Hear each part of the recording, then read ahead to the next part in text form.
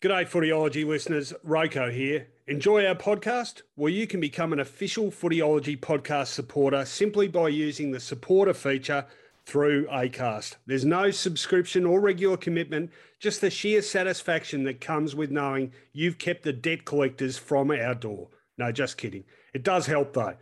If you want to get started, you just need to follow the support this show link in the show description. Thanks again, and now let's get on with it. Welcome to the Footyology podcast with Rowan Connolly and Robert Shaw.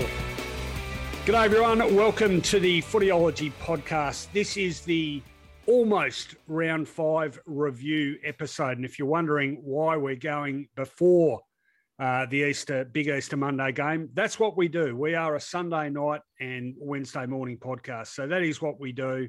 And don't worry, Hawk and Cat fans, we will wrap up your big game in full detail in our midweek episode. But 8 other games to talk about in depth.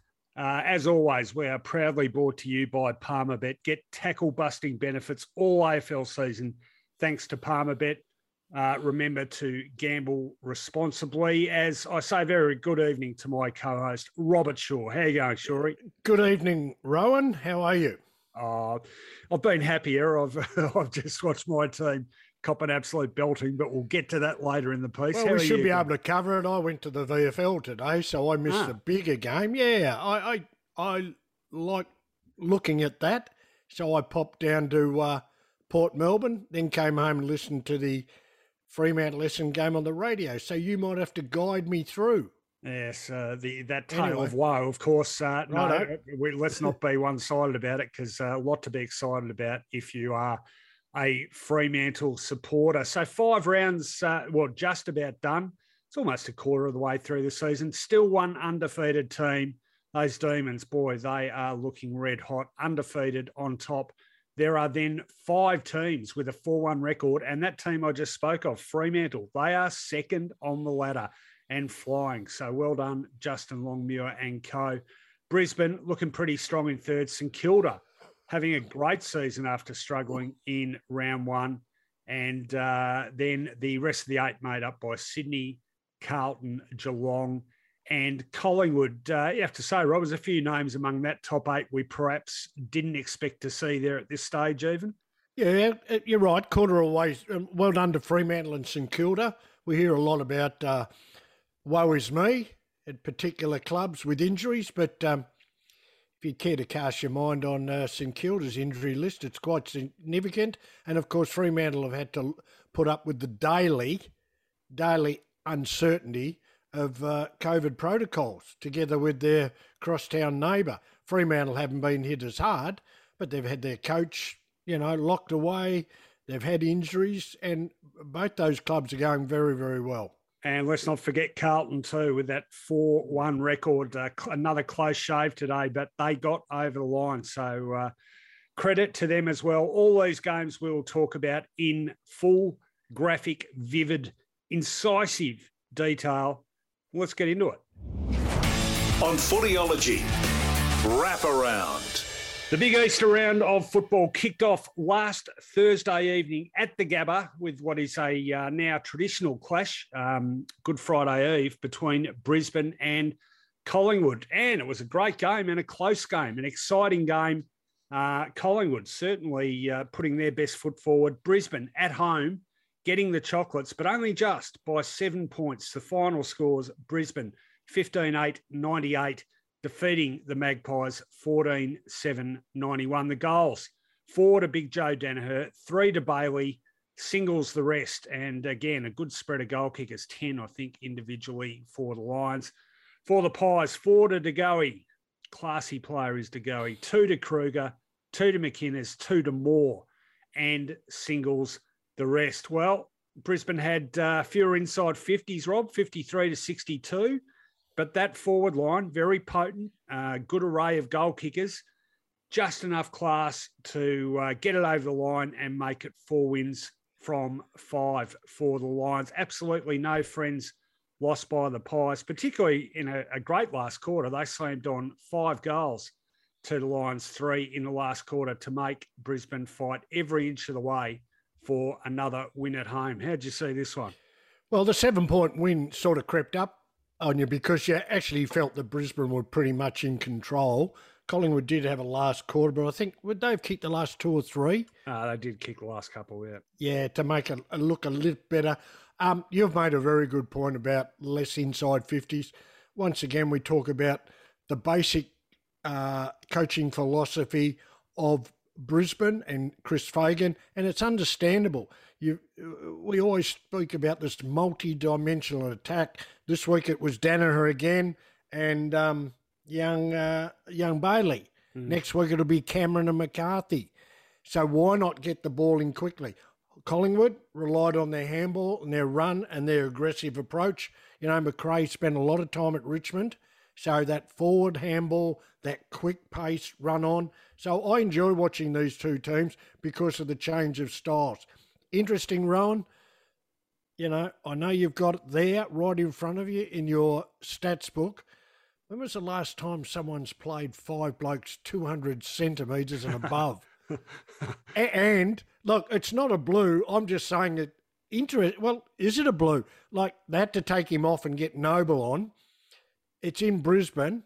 It's humid. It's dewy. Gee, they went in with the big side. They did. Perhaps an overreaction to the undermanned forward line. This is why I give the Pies some credit. They are missing without Myercheck, who was kept out with health and safety protocols.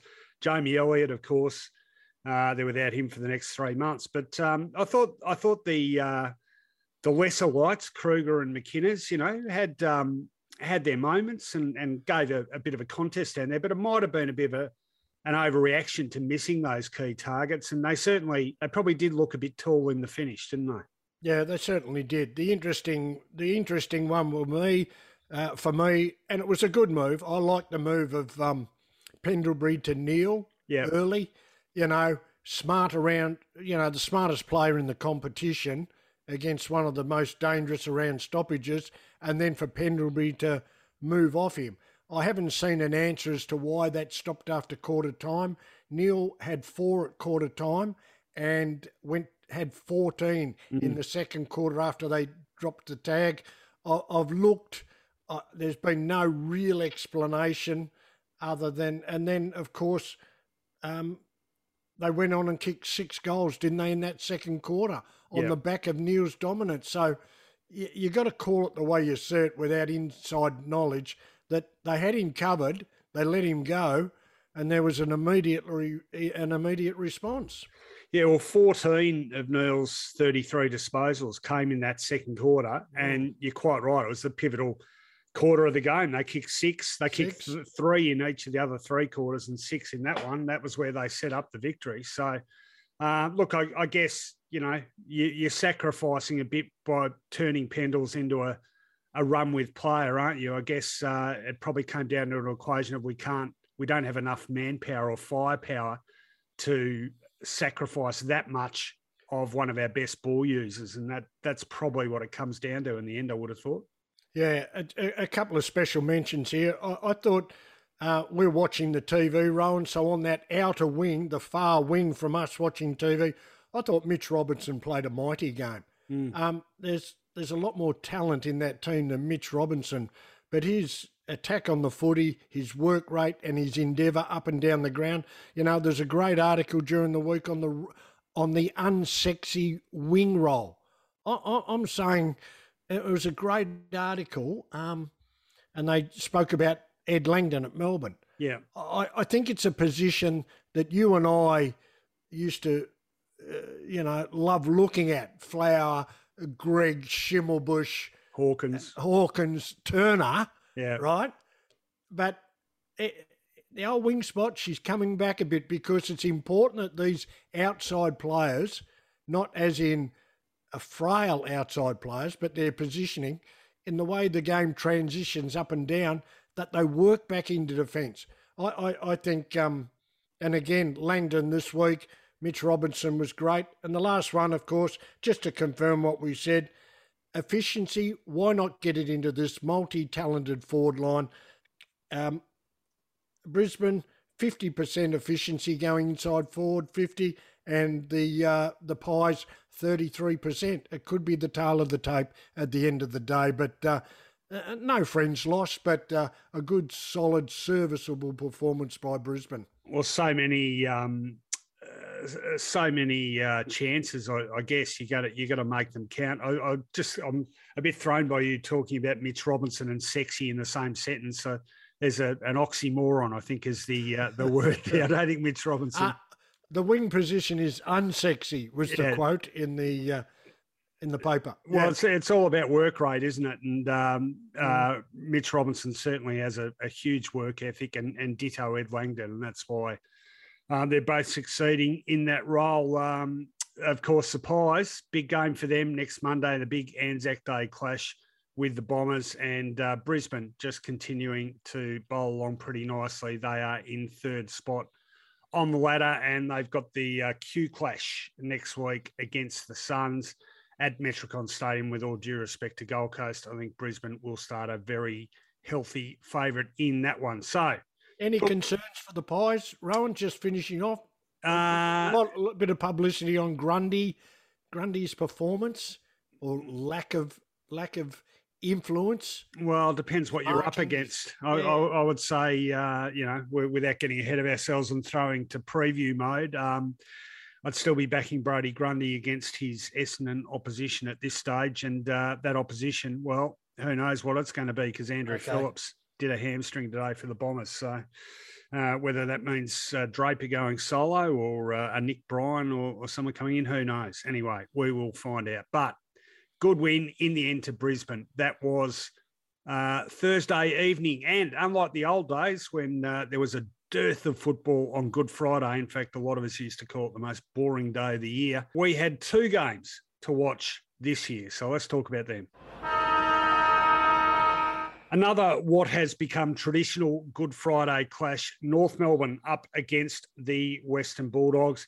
Well, it wasn't the 128-point belting that was produced in this equivalent game last year, but it was a belting nonetheless to the tune of 68 points. The Western Bulldogs, 21-13, 139, smashing North Melbourne, 11-5-71. The goal kickers, two Mercurial Bulldog forwards shared 10, Aaron Norton, 5, and Cody Waitman, 5. Marcus Bontempelli, 3, 2 to Scott, singles the rest for the Roos. Bit of a lone hand up forward by Nick Larkey, who kicked 4, 2 to Taylor, and singles the rest. Well, let's call a spade a shovel here, Rob. This game was absolutely done and dusted by quarter time when the scores read the Bulldogs 8-3-51, North Melbourne 1 goal straight, 6 points. All over, she wrote, and so it proved after that, 13 goals to 10 for the rest of the game. It was basically just a holding mission. Probably the most noteworthy thing from the Bulldogs' perspective, the scoreline, 21-13. Thank God for that, following up those ridiculous scorelines of the previous two games, 7-19 and 9-17. They had good players all over the park. I mentioned the two goal kickers, but Bailey Smith, East Melbourne's finest mullet, he had a ripping game. 43 disposals, a personal best, 6 inside 50s. He had 646 metres gained. Didn't seem to have a lot of opposition at times. Jack Zeeble kicked a goal early in the piece, but not the same sort of impact he had for the Roos last week up in Sydney. And look, it was, I won't say boys against men, but it was a pretty accomplished, pretty experienced side up against the side without nearly as much manpower and a lot more inexperience and a lot of work to do. And the game pretty much played out like that, wouldn't you say? Well, it did, mate. And some of the highlights, the low light to me was the just the pure lack of pressure that North came with in the first quarter. Uncontested marks at one stage in that first quarter were 35-8. Wow. And it was quite an extraordinary to hear David Noble say that they didn't give the ball back to us. I know what he means, but maybe sometimes, you know, that's saying we didn't bring our pressure game to take the ball back off them. which resulted in 4 to Waitman, and the luxury. They've just made a few tactical adjustments. I think Liberatore's move, I thought he was terrific. He's gone back into the engine room. McRae was there before he got subbed out for a while. And Bailey Smith, as you mentioned, has gone from an out-and-out winger and now into the midfield. And it's allowed Bontempelli this unique role of being a 6'4" full forward. You know, he really unbalanced them early. They went pretty tall. They went with Cordy, Bontempelli, Ugelhagen and Norton. So they were very, very confident of getting the ball in there, because generally their entries have been pretty poor, and that's one of the reasons they've been very inaccurate. They haven't had shots for goal from really great spots. 4 goals, 6 entries, like they were nearly going a goal an entry, which is great for them. They moved the ball beautifully, but also an indictment on the pressure that North Melbourne did not bring. It did look like, didn't it? I thought in that first quarter, it really looked like North thought, okay, we put in the hard yards last week, gave a great 4-quarter contest. The ball's rolling now. Let's just go on with it. And you know, when they sort of got a hold of it and managed to get things back, it was gone. I mean, look, having said this, they did. It was 5 goals to 2 in the second quarter, so they did manage to recover a bit of their equilibrium. But I don't care. Even 4 goals down at half time, North aren't going to beat the Western Bulldogs when they're 4 goals down at half time, not in their current state. Not that there aren't pluses to the Roos, and I think it's pretty obvious, but 2 big ones are the hyphens, and that's Luke Davies-Uniacke and Jason Horne-Francis, and they are 2 class acts. Look, it's taken Davies-Uniacke a few seasons to get fully into the swing of it, but he started to make some decent inroads last year, and he appears to me to be going on with that. 22 disposals handed up with 10 contested possessions, so his inside game is certainly developing as well. And Horne-Francis, well, everyone said, this guy's going to be a star straight away, and it looks like it. I mean, he's big-bodied. He plays like a man, not a kid. And he's got great footy now. So, those 2 are going to be terrific players for North. It's just a question of how many can they develop even in the same ballpark, and how long does it take them to do it? But, look, you can't be pleased with that start. And it's interesting to see how Noble internally deals with that loss with the playing group, because I reckon it's probably too easy for North to go, we got back into it in the second quarter and we got within – a bit under 5 goals. Yeah, but you conceded 8 goals to 1 in the first quarter, and the result was done and dusted. So I'd be paying a bit more attention to that start. After 5 games, are you reading anything into the Goldstein more as a permanent forward, as a backup ruckman now, instead of leading this young midfield? He's giving a lot of game time to Zeri, who wasn't, by the way, wasn't the worst player on the ground, and showed promise. But are we reading too much into this, with lack of Goldstein being the number 1 ruckman permanently? He thrives on work rate, doesn't he? He just goes from start to finish. And with a young midfield, maybe, and a young ruckman, maybe they have to develop Zeri more as a forward and get Goldstein back in there, use his strength and help this young blokes around the ball. Well, it's also a comment on how little support Nick Larkey really has, doesn't it? And I agree. Might be that way too. You look at that way, yeah. I agree about Goldstein. I mean, I remember he sort of came into his own as a ruckman when Hamish McIntosh departed. It seems like a long time ago now, but he's no spring chicken, Goldie. In fact, he turns 34 on the 1st of July. So, I guess may have answered our own question, my own question. You've got to develop these guys while you can. Just a quick one. Where do we think the Western Bulldogs are at? It's a very good question. It's a simple question.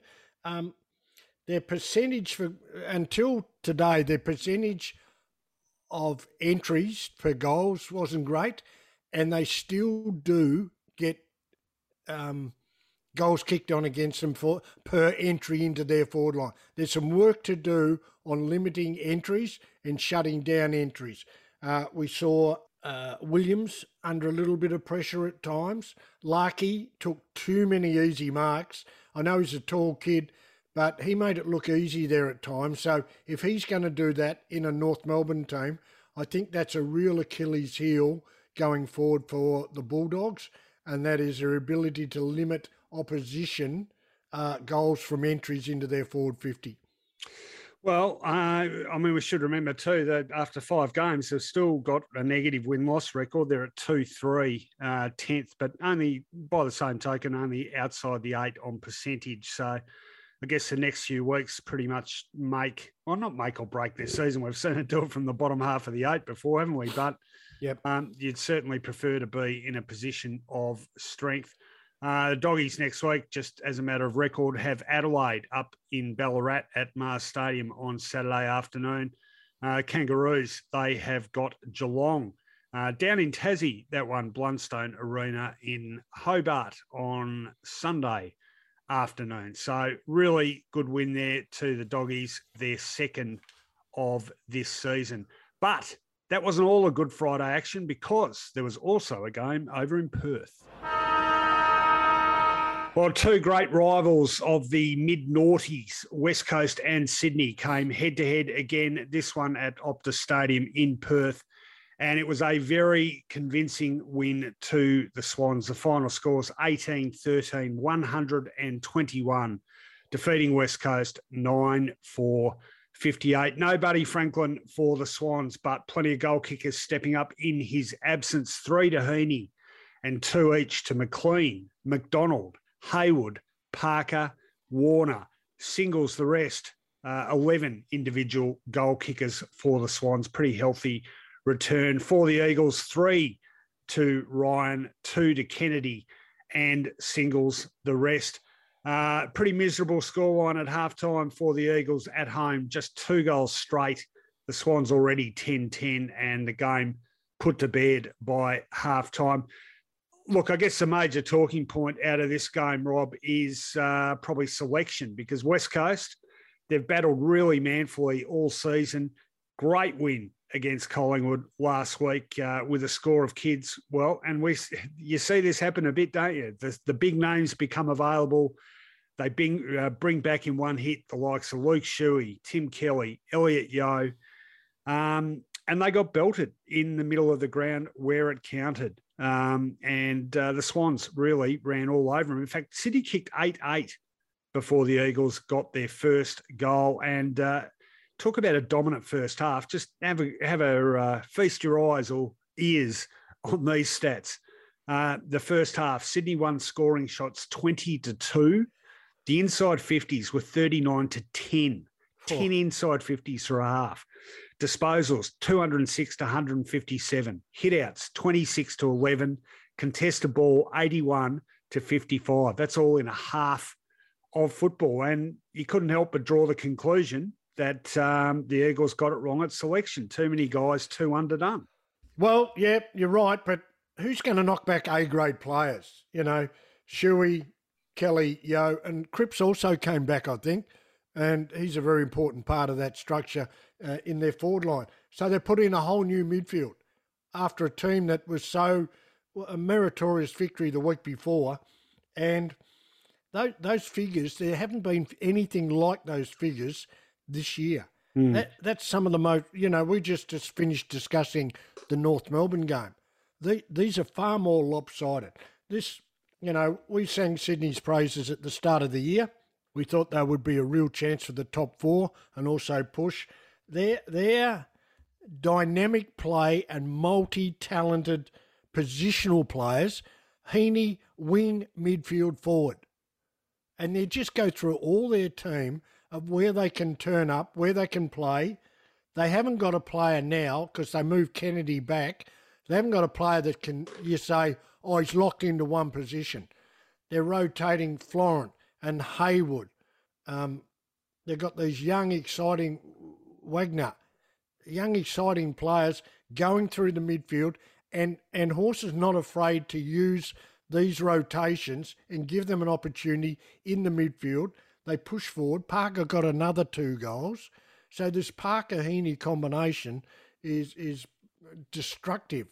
Parker is, like the last couple of years, Parker's just played so well. I mean, I was just checking his age because it feels like he's older than he is, but he's still not 30. He's still 29. So he's playing fantastic footy. I love those kids, Warner and McInerney, my 2 boys. And I don't know, Heaney, I did have a lazy look at the Palmer bet odds for the Brownlow medal. Heaney, I think you can get him still at something like $21. So pretty good value. It's unusual for a player like that to win a Brownlow, obviously. He's not necessarily a huge possession getter, but boy, he certainly stands out. They're an exciting side. I love watching them play. I think they tick all the boxes in every part of the ground. Look, the Eagles, Adam Simpson's argument on playing the bigger names was, well, but we just got to get games into them. And I guess the feeling is that playing them at the lower tier isn't really going to be of much benefit to them. And pretty hard to argue with that, although I know several Eagles supporters who are saying, well, unless you're delusional, you realise that we are now in a rebuilding phase, so shouldn't priority go to those younger guys you're trying to get games into? It's a difficult equation sometimes, isn't it? Oh, well, I think the competition doesn't allow you to make that decision this early in round 5. He is trying to tack on. Have they got 2 or 1 win? I think they've got 2. Who? West Coast. Where are they? No, just 1. Just the 1. They just got the Collingwood one. So they're going all out against a visiting team to get 2 wins, and they would have been equal. I don't think they're the type of club.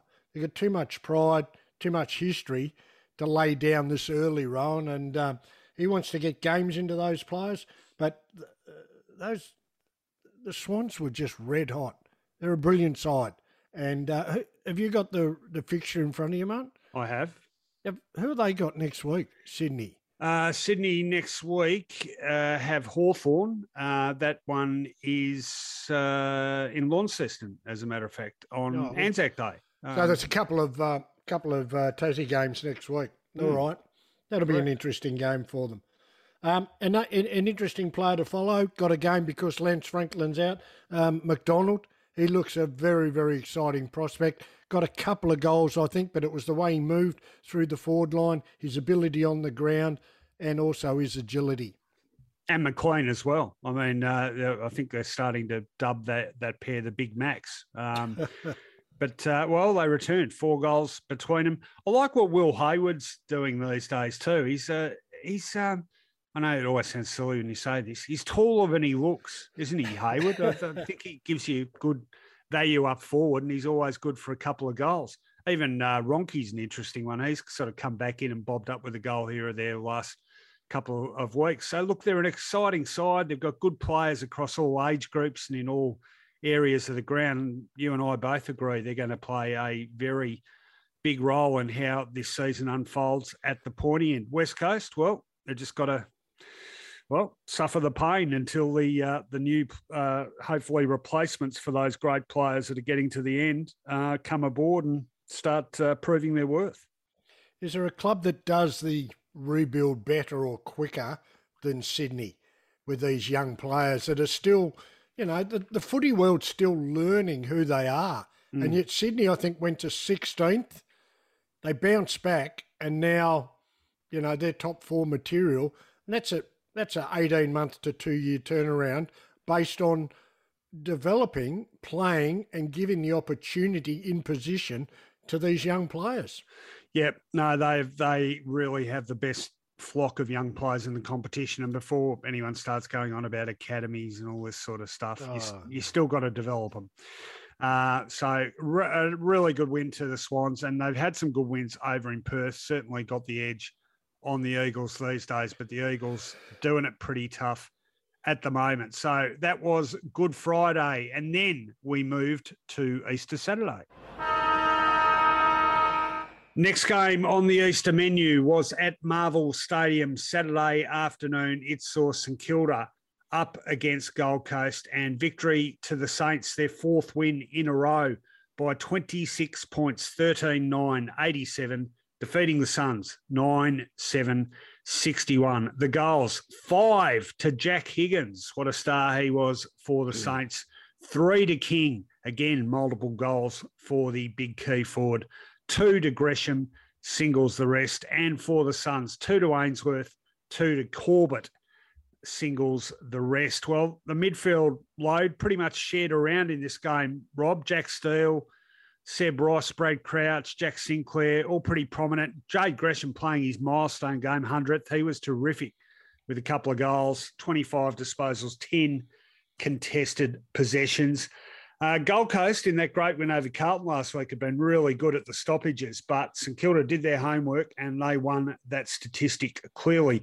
Kudos also to stand-in senior coach Brendan Wade, making it 5-0 now, the record of standing coaches this season. I think a club's going to go out and try and get their coaches infected with COVID because it's a pretty good record now. But great fella, Brendan Wade. So well done, mate, on that one. And look, Gold Coast, far from disgrace. St Kilda playing good footy at the moment. The Suns are only a goal down at halftime, gradually overpowered in the finish. Mabior Chol too had to go off with an adductor injury, so that wouldn't have helped them either. But St Kilda continuing, Rob, to get the job done. Couple of major changes for St Kilda. Gresham coming back into that side and forming a lethal combination with Higgins. Higgins is a great story. Battled at the Tigers. He had brain surgery, and even after brain surgery, had issues with concussion. He's up and about in 5 goals. And also the thing I like is the use of Brad Hill. They used to use him wing back and give him the ball, feed it round the back to him. You know, that annoying round the back handball run, switch it out. Clubs were hammering him. What they're doing now is pushing him forward. So he's playing half forward. So instead of being behind the ball, he's playing in front of the ball, and makes it a different kettle of fish for people that want to tag him or actually man him up. Because they're, how do I say this? It's easy to follow him when he's down the back line, but when he's creative, running up to a stoppage, running back on angles, it's a lot harder to curtail him. Just let me ask you this question too, because my observation of him this season is, and look, he ended up having an okay season last year. When you think about the amount of flack he was copping at stages. But I think he looks like a better player for having gone through it. He looks like a more resilient player to me now, a player who can sort of put up with a bit more of the buffeting and the knocks and the annoying behaviour of opposition seeking to curb his output and just fight through it and continue to deliver a consistent performance. I reckon it's been good for him almost. Well, they relied so much on him setting up their ball movement out of the back line, and now he's on the end of ball movement. So you're just seeing a total different mindset, a more creative player, a player that's very much harder to be tagged, and it's been a great move. So they've done some really good things, St Kilda. The other thing, and their list of injuries is significant. And on top of that, probably their most important or valuable player in Paddy Ryder was missing from this game. St Kilda remained the number one, listen to this, Ron, the number one team in the competition at scoring when the ball is inside their 50. And you understand, they've got King, they've got Membries, who's a good player, the 2 smalls we mentioned, and then Marshall and Ryder when he's available. Yeah. So once again, I think it's a theme that's always been there, but we're going to look at teams this year who are multi-pronged. We'll cover it later, but we saw what happened to Wright today. If you're the focal point and you get worked out, you don't touch it. Whereas up the other end, Taberner kicks 7, Wright kicks a point. Yeah, look, good point. I think the other thing I'm thinking with St Kilda, and admittedly it's still only early days, but I'm thinking that we really need, as in the football commentariat, need to start looking at performances of teams over a several-year period, because we do too much sort of waxing and waning dependent upon the immediate past. So St Kilda made the finals in 2020 and they could be anything, and then last year they were terrible and it was, they're gone, Now they're back. They've shot their bolt on picking up senior players from other clubs. Now they're back. What is the real St Kilda? Well, if you're looking at the time period 20 to 22, you would say that this is the better version of St Kilda, isn't it? So I think you need to be wary of that. I mean, I guess in saying that, I'm thinking of the likes of,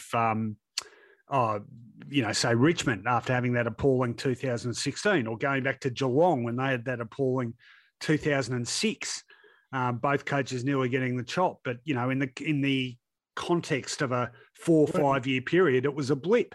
So maybe last year was St Kilda's blip, and what we're seeing now and what we saw 2 years ago is a more accurate representation of what they're capable of. There you go. It's a great point. All right. Anything else? Gold Coast.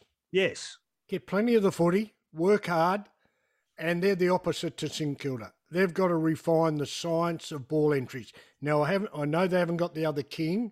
Yeah. They're getting reasonable service out of Scholl and Casbolt, but they won the inside 50s on the weekend against St Kilda, 56 to 53, but only had 16 shots at goal at a miserable 36%. And that's consistent with them. So that's a very clear area. Their effort, they're improved.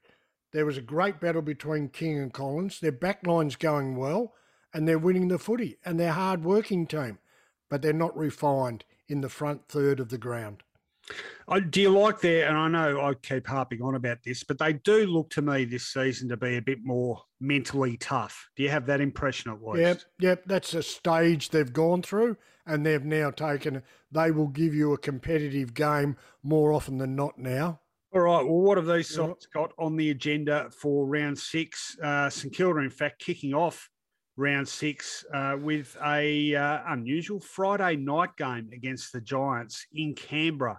7:50 p.m. next Friday. And the Suns, as we said earlier, they have the Q clash against the Brisbane Lions, that one on Sunday, April the 24th. So that was the first of the Saturday games. The second one was over in Adelaide.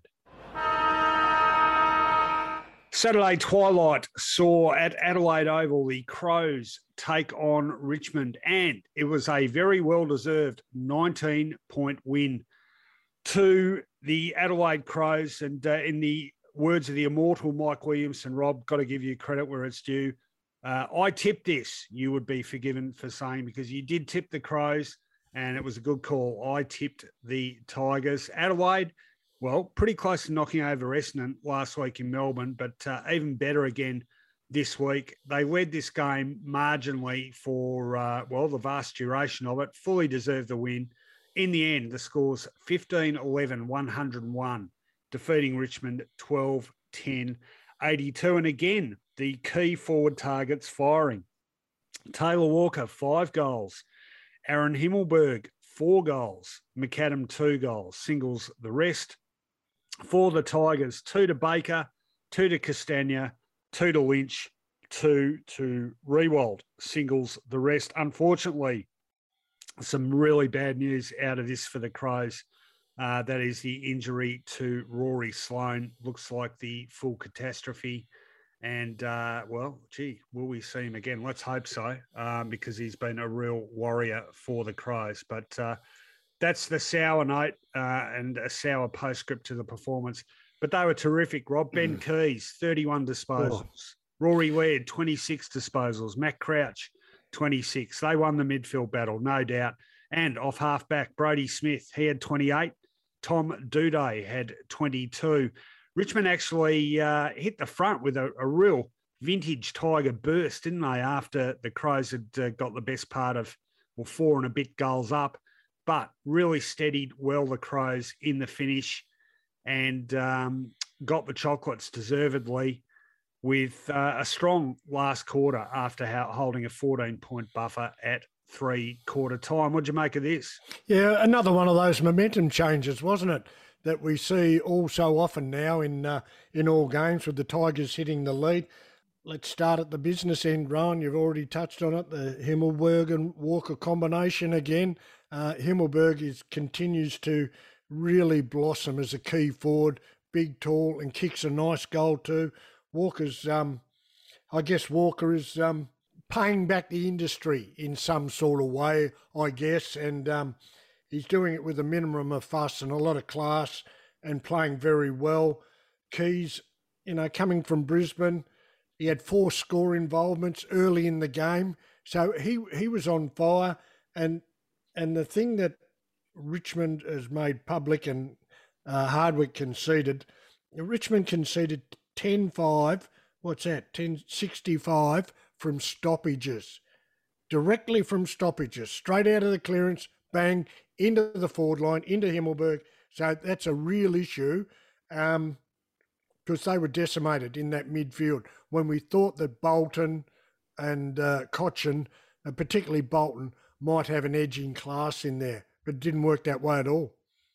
Well, just confirming too, Rory Sloane, that has been confirmed, definitely an anterior cruciate ligament. So very sadly, he will miss. Can I just say, he's not the player he was. Mm-hmm. But with this young team, how much are they going to miss him?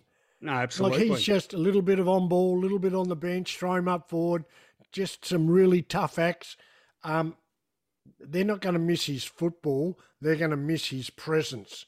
And his presence is something really important to that team.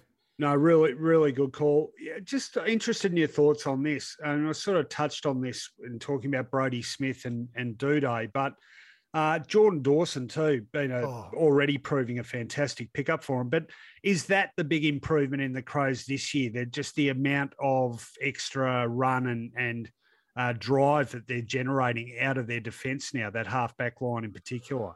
Well, we make this point several times about several clubs that you've got to, when you're down the bottom, you've got to have a point of difference, or let's call it a point of difference. And last year for Knicks, they were pretty good. They were mid-range as a defensive team, mid-range.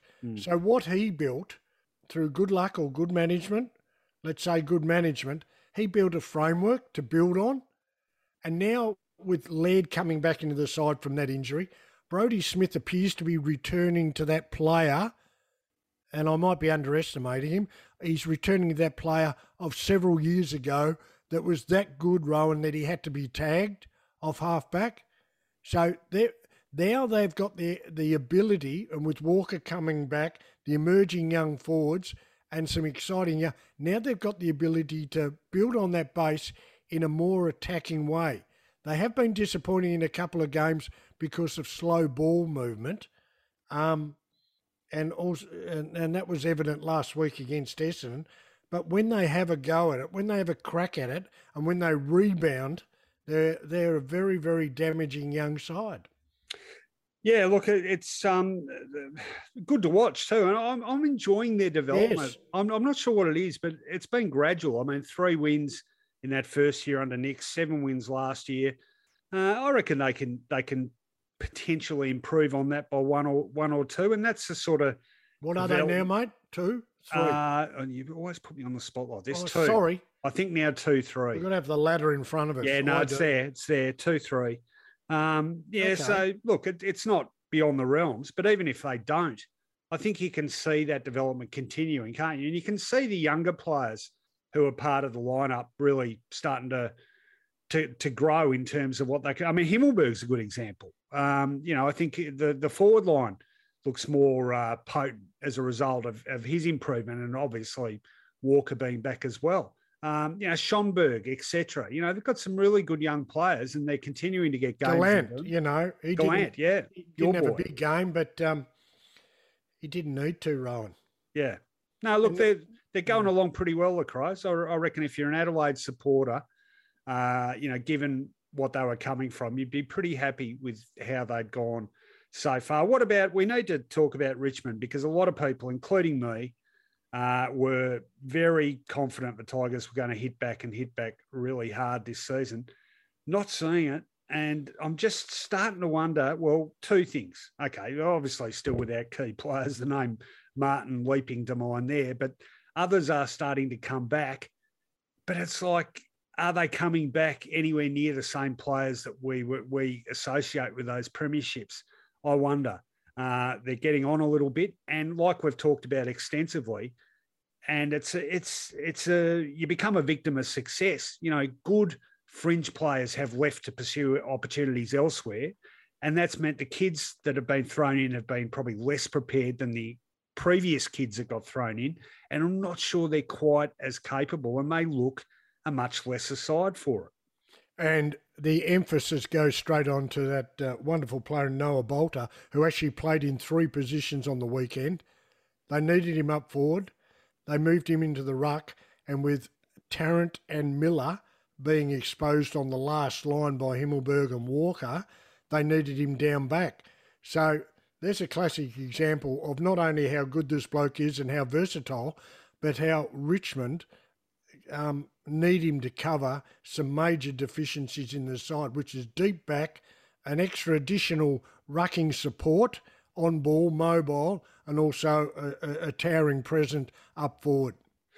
Well, I mean, he's still a relatively young player, isn't he? I mean, the thought of Richmond having to do that, you know, even say 3 years ago, that wouldn't have been the case, would it? I mean, it sort of underlines what I'm saying about their depth. Well, he developed as a third defender, didn't he? Or fullback. Yeah, but just having to throw him around as a Mr. Fix-It type, you know. You're right. Yeah, you don't want to have to do that. So they're in an interesting position, the Tigers. They're 11th on the ladder. The Crows are 13th, both 2 and 3 for what it's worth. And next week, well, it doesn't get a lot easier for Richmond. They've got Melbourne and the Anzac Day Eve clash on the Sunday evening. As for the Crows, well, they kick off the round. No, they don't. Sorry. They've got the first game on Saturday up at Ballarat at Mars Stadium against the Western Bulldogs. So that'll be a good test for their development as well. That was the second of the Saturday games. There was one more, and that was on a Saturday evening at the MCG. Saturday evening at the MCG saw defending Premier, the unbeaten Melbourne, up against Greater Western Sydney. And nothing too great about this performance by the Giants, but I don't know if that was even a reflection on them as much as a reflection on the absolute dominance of Melbourne. Boy, are they playing some scintillating football. This was a crushing win by 67 points in the end. 19-6, got the accuracy happening too, 120, defeating GWS 7-11, 53. The goals, 4 to Bailey Fritsch, 3 to Pickett, 2 to Gawn, 2 to Petrarca. For GWS, 2 to Hill. Singles, the rest. It was 4 goals to Zip at quarter time. About a 2 and a bit goal margin at halftime. But the explosion and shades of last year's grand final in this third term explosion, Rob, 10-2. The Demons slammed on them a third term to 2-2. All over, she wrote. 10 goals. 8 of those goals, Rob, came from just 13 inside 50s. I've never seen a side capable of slamming on a burst of goals as quickly as these Demons. Amazing. Yes, you have. Bombers, 2000. They're pretty similar. Yeah, it was more a brutal game in those days, as you know. Yeah. But I remember so many games when, like GWS, let's not talk about Essendon, but the theme's the same. GWS were hanging in.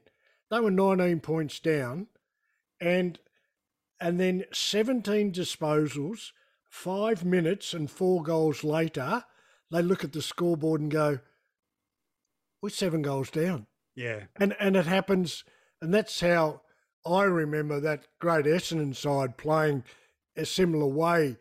The capacity to put on 4 or 5 and change the whole complexion of the game. Like, it was awesome. Well, the other similarity here is the dominance, because at the moment, I wouldn't say it's daylight, but gee, there's a fair way back to the second best team right at this stage of the season.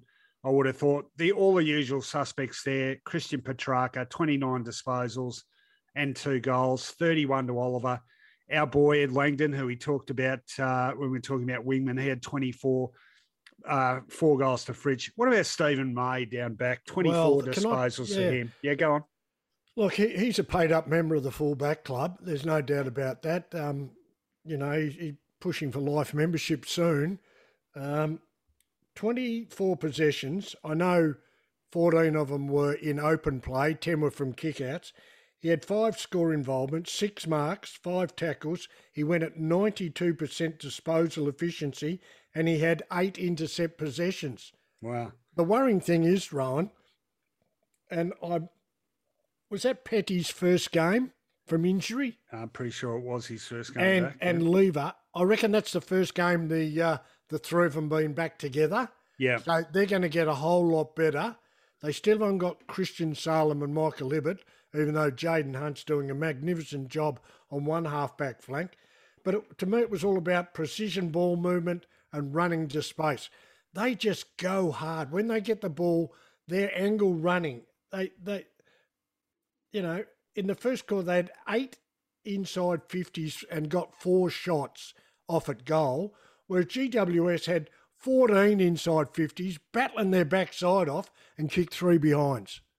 Yeah, it's interesting too, because there's been moments this season I've looked at GWS and thought, their forward line has seemed to be going okay for efficiency, but compared to Melbourne, it's just that it's chalk and cheese, isn't it? Just quickly, I just want to tell you something about Stephen May. He's a ripping bloke, Stephen May, and he's a proud defender of defenders. I was watching the Brisbane Collingwood game, and they play a song after players nominate songs that they play over the PA when they kick a goal. Do they? Yeah. And because I think it was Calamachi kicked one and they started playing Nirvana's Smells Like Teen Spirit. So I said, I wonder how that came about. Anyway, someone pointed it out to me. And then I asked the obvious question, do they even bother asking the fullbacks to nominate a song? And then about 2 minutes later, Marcus Adams, of course, kicked his first goal of a season. And I got a tweet from Stephen May saying, that aged well, brother. So, did he really? He did, yeah. He's a lovely guy, Stephen May, and deserves all the success he had. I wanted to run this one by Rob. I went looking after the game because I remember after their good performance in 2018, in 2019, Melbourne had an abysmal season. But one of their issues was they were generating plenty of forward entries. So we're ranked 4th for inside 50s in 2019, but a distant last for goals from inside 50s, converting at just 18.8%. So when you look at the improvement in Melbourne, much of the personnel is the same. Clearly, the way they play has been tweaked. But I'd always like to hear more about exactly what they have done specifically to change. And there's something about that delivery into the forward 50 which is so much better. Well, I'm going to go with 2 words, Mark Williams. Yeah, okay, all right. That's just a gut feel. That's changed. That's a significant change. Yep. He's all about skill, development, kicking, spends a lot of time with them. But that goes hand in hand how they set up their forward line. They moved McDonald from fullback to traditional centre half forward, haven't they? Yeah. They got Brown. They got Fritsch playing that third. Like, he's a difficult matchup. And then and Jackson going forward and Wiedemann if they want him. So that's a good explanation actually, because in 2018 when they played well, they were getting a lot of goals from those medium-sized forwards, the likes of Jake Melksham, weren't they? They're getting them from more traditional key forward types as well as the ground level players now, aren't they? Like Pickett. Yep. Well, the game was about precision kicking versus intercept turnovers. They just kept being intercepted. That's a trademark of Melbourne's, and they really turned it on against the West Coast. Not the West Coast, GWS. They got plus 65 points from intercepting GWS forward movements. They're a great intercept team. So half of that was GWS's fault, bad decisions, bad kicks, but you've got to give a lot of credit to Melbourne too. Just a quick one. We've got 2 finalists of last year stuck in the bottom 5 of the ladder, both with 1-4 records. One is Essendon. The other one, though, is GWS. again, we seem to say it every week, but you cannot get over just how costly that suspension to Toby Green was, because it's cost him not only the finals campaign last year, I reckon it's cost him this season. We're about to find out, aren't we, this week? Well, good test from this week. They've got St Kilda. No, is Green back? No, he's still got. Oh, yeah, sorry, he is. Yeah, he got 6. 1 and 5. Yeah. So he's back this week. And who do they play, right? They got St Kilda in Canberra on Friday evening. Well, I can't answer that question. But it's season on the line stuff for him. You'd agree with that, right? Yeah, well, there's half a dozen in that ballpark now. There's no doubt about it. Yeah, it'll be really good to watch him play and to watch them respond. All right, Melbourne, as we mentioned earlier, they have got the big Anzac Day Eve clash against Richmond at the MCG, 7:25 p.m. on the Sunday evening. That was the Saturday program. 2 games on the Sunday. Let's have a chat about them.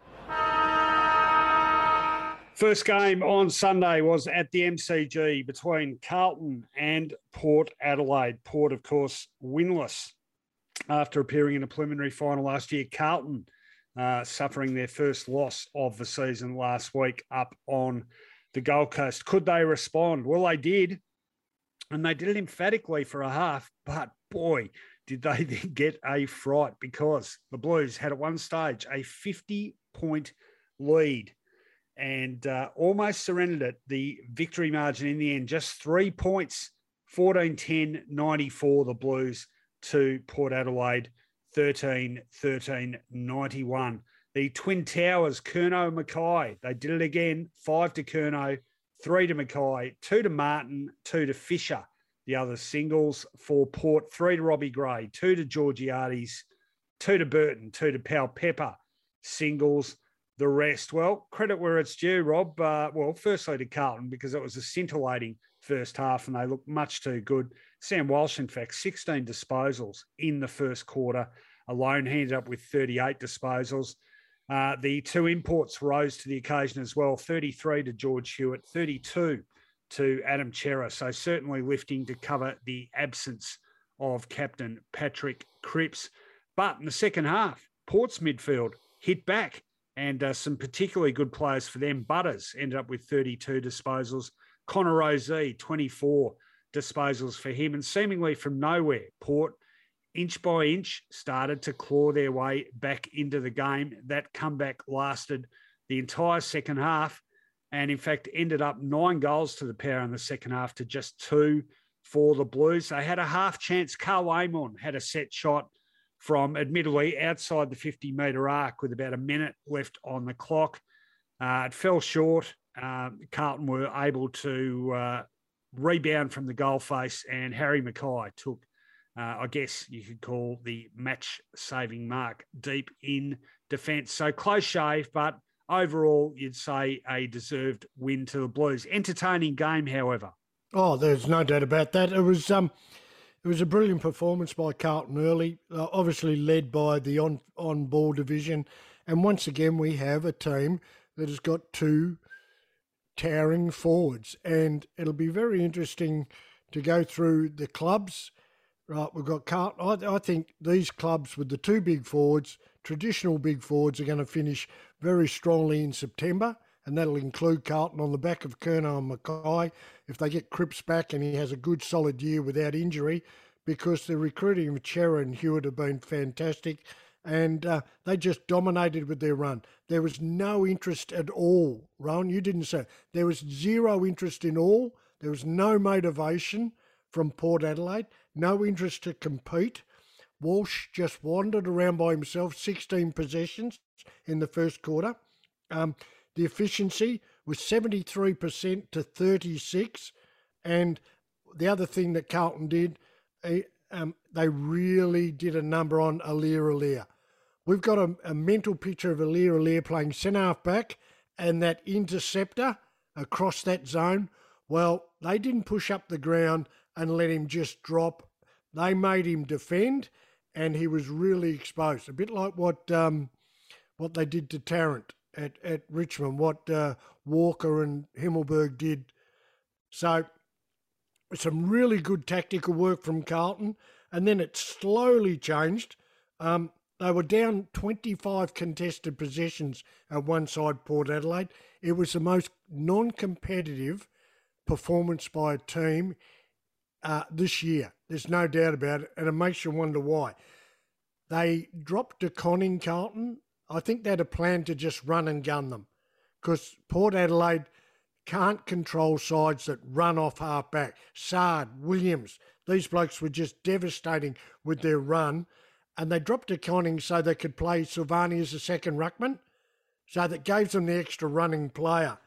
And while all this was going on, the sole bloke getting the ball early on, compared to Walsh's 16, was bloke with 5 possessions. Like, it was a mountainous performance by Carlton, and then it changed. Walsh only got 6 in the second. Ken Hintley decided, okay, we've discussed it time and time again, Carl Amon, on to Walsh, dead set, one-on-one tag, cut him from 16 to 6. I know he finished with a score in the 30s, but that's a 66% cut in his efficiency, his work rate and his output, just by making one subtle change, put a bloke on Walsh.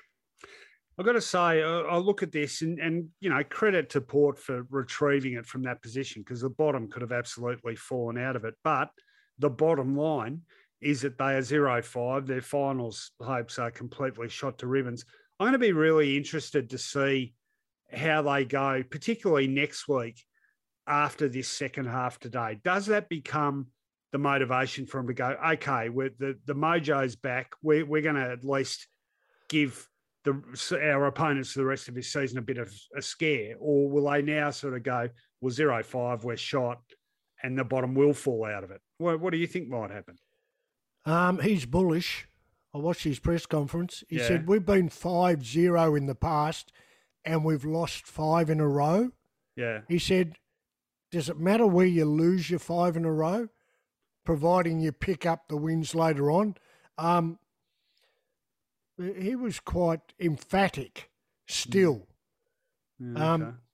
But, the numbers didn't add up. Well, they did after a while. In the first half, I just want to go on with these stats again. Carlton had 66 marks in the first half.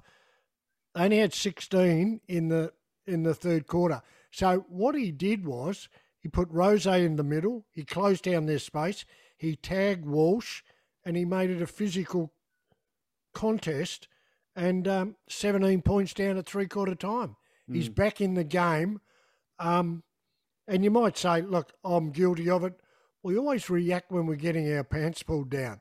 I wonder why we don't make these moves at the start. Why wasn't Rose in the centre, Rosie in the centre?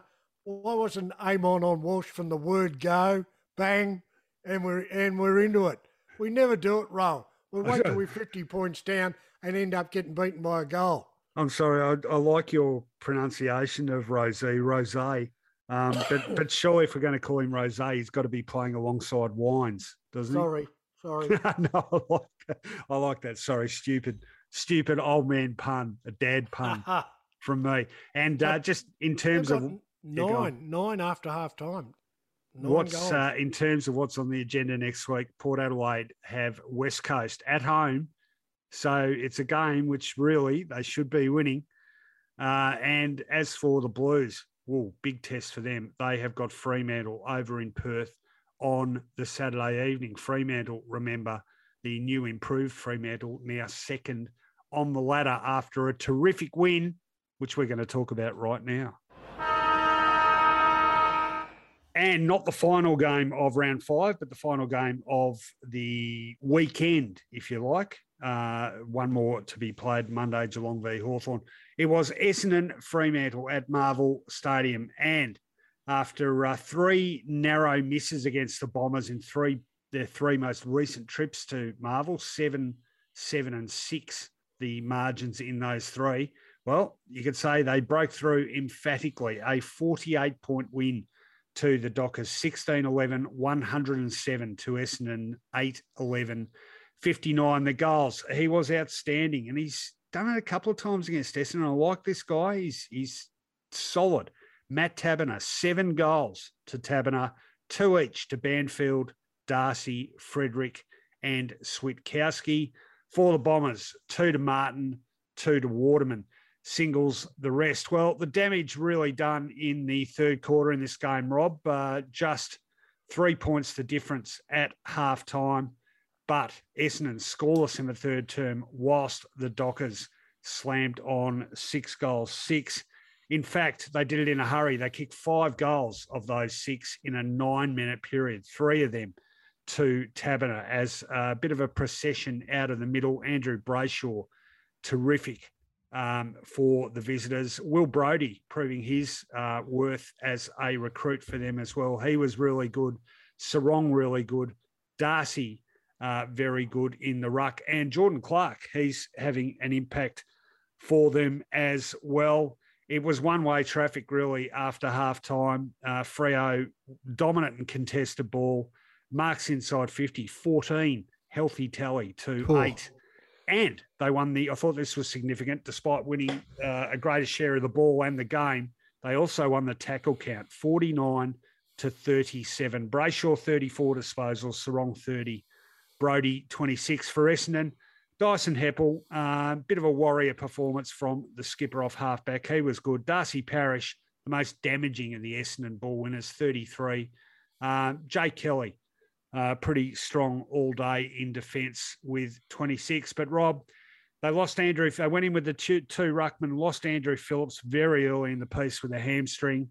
That exposed Sam Draper to the dual attack, if you like, of Darcy and Lobb. They certainly had the better of him. But I just thought they were sharper and more precise all day, which is not something you've often said about Fremantle. But even at halftime, with only a 3-point difference, I thought, Essendon is lucky to be this close.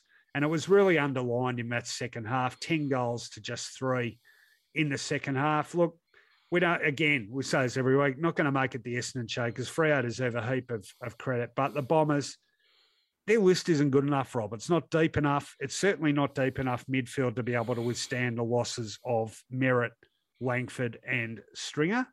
Although, as we've said, St Kilda have had a stack of injuries. Richmond, we've seen in recent years, have a stack of injuries. You have to have enough depth to be able to withstand that. Essendon hasn't. Peter Wright, incredibly well held up forward, and that just left them without a target up forward. They had nothing up forward, the Bombers, apart from the height of Wright, and thus it proved. It was extraordinary either end of the ground. One full forward kick 7, and the hope of the Essendon side, Peter Wright, he's been pumped up. But I tell you what, he still needs, and I know Phillips and Draper aren't noted goal kickers, but they can take an opponent out of the way. And while Alex Pearce was one of the best players on the ground with a stunning performance at fullback, he did get great assistance. They worked so well at intercepting Wright, coming over the top, whereas the Essendon, on the other end of the screen, the open play that was allowed to go to Draper and give him go to Taberner and give him open looks has been concerning now for some time. The inability to defend the ground and give their defence, which is undermanned slightly, despite the fact that it won rave reviews last year. It's basically the same. They supposedly improved the defence with the recruitment of Kelly. So they were exposed again on the transition. I'm not sure they put enough work into Brayshaw. And there were two things like, Twitter's a funny place, and people all during the week were saying, Mark Taberner down for 4, and who's going to play on Brayshaw? Why do these things work out the way people know they're going to come to fruition, Ryan? It's quite extraordinary. He's kicked 7 goals, and everyone knew he was going to be a real issue. So the Dockers, I must say, with all due respect, they don't strike me as a second on the ladder team at this stage. You watched them live. I didn't, because Yeah. I went to the other ground. Look, What's your observation on them? They're getting better. I thought that they certainly were the superior team in terms of efficiency and ball use today. I've seen them other times this season and thought, they're still a bit sloppy and a bit error prone, and the conversion can still be a worry. But, it's building, and you can't argue with the scoreline. I guess you can argue, can't you? It's a vote of confidence in a team, and it's not playing necessarily that well at times, but still manufacturing a win. But don't get me wrong, today they played a lot better than their opponent, and really, as I said, should have been a fair bit further ahead at halftime. Quick word on the Bombers. How much trouble for are me, they in? It's not about personnel. It's about the system. We've heard it. We've heard it for years. System and process. We want to know what it is. When do you use it? Essendon get touched up for quick bursts of momentum. They have scores kicked against them quickly, and they can't adjust quickly enough. Their midfield is probably one of the easiest midfields to play against, which raises the old chestnut of mine that, Langford's not there to do a job, and they are light on. They gave young Hobbs a go. Did they put him into the centre bounce enough? They put him in there 3 or 4 times. I would have liked them to see a little bit more adventurous. Put these kids in. Perkins didn't go into the centre bounce. So there's got to be some assistance given by the coaches to encourage, at the moment it's Parrish, Shield, McGrath. That's it. And that's going to fall short until Merritt and Langford come back. Well, troubled times for the Bombers, finalist of last year, now a perilous 1-4 and already looking, you'd say, unlikely to make the finals, and a massive test for them this week. Not so much the opponent, well, the opponent is going all right, but the occasion. It is, of course, the big annual Anzac Day game that will be on the Monday afternoon, Essendon against Collingwood, 3:20 p.m. And the Dockers, good test for them too at Optus Stadium on Saturday evening up against Carlton. Well, that is 8 of the 9 games in round 5 played. The 9th, of course, the epic annual Geelong Hawthorn Easter Monday game. Looking forward to that. And we will bring you a comprehensive wrap of that game in our midweek episode. This podcast, how am I going? This podcast, always proudly brought to you by... It's been a long day. Has been a long day. Proudly brought to you by Palmerbet. Get tackle busting benefits all AFL season thanks to Palmerbet. Always remember to gamble responsibly. You can support the Footyology podcast at the supporter platform, wherever you listen to this Acast podcast, or become a Footyology patron via the many links to Patreon on the Footyology website. $7 Australian per month makes you an official Footyology patron and help ensure that we can keep this little media operation thriving and chugging along, doing what we do best, which is give you incisive analysis of AFL football. Thanks for giving up some of your Easter, Rob, to get on board and do this podcast. And we'll catch up again in the middle of the week. See you Wednesday. See you then.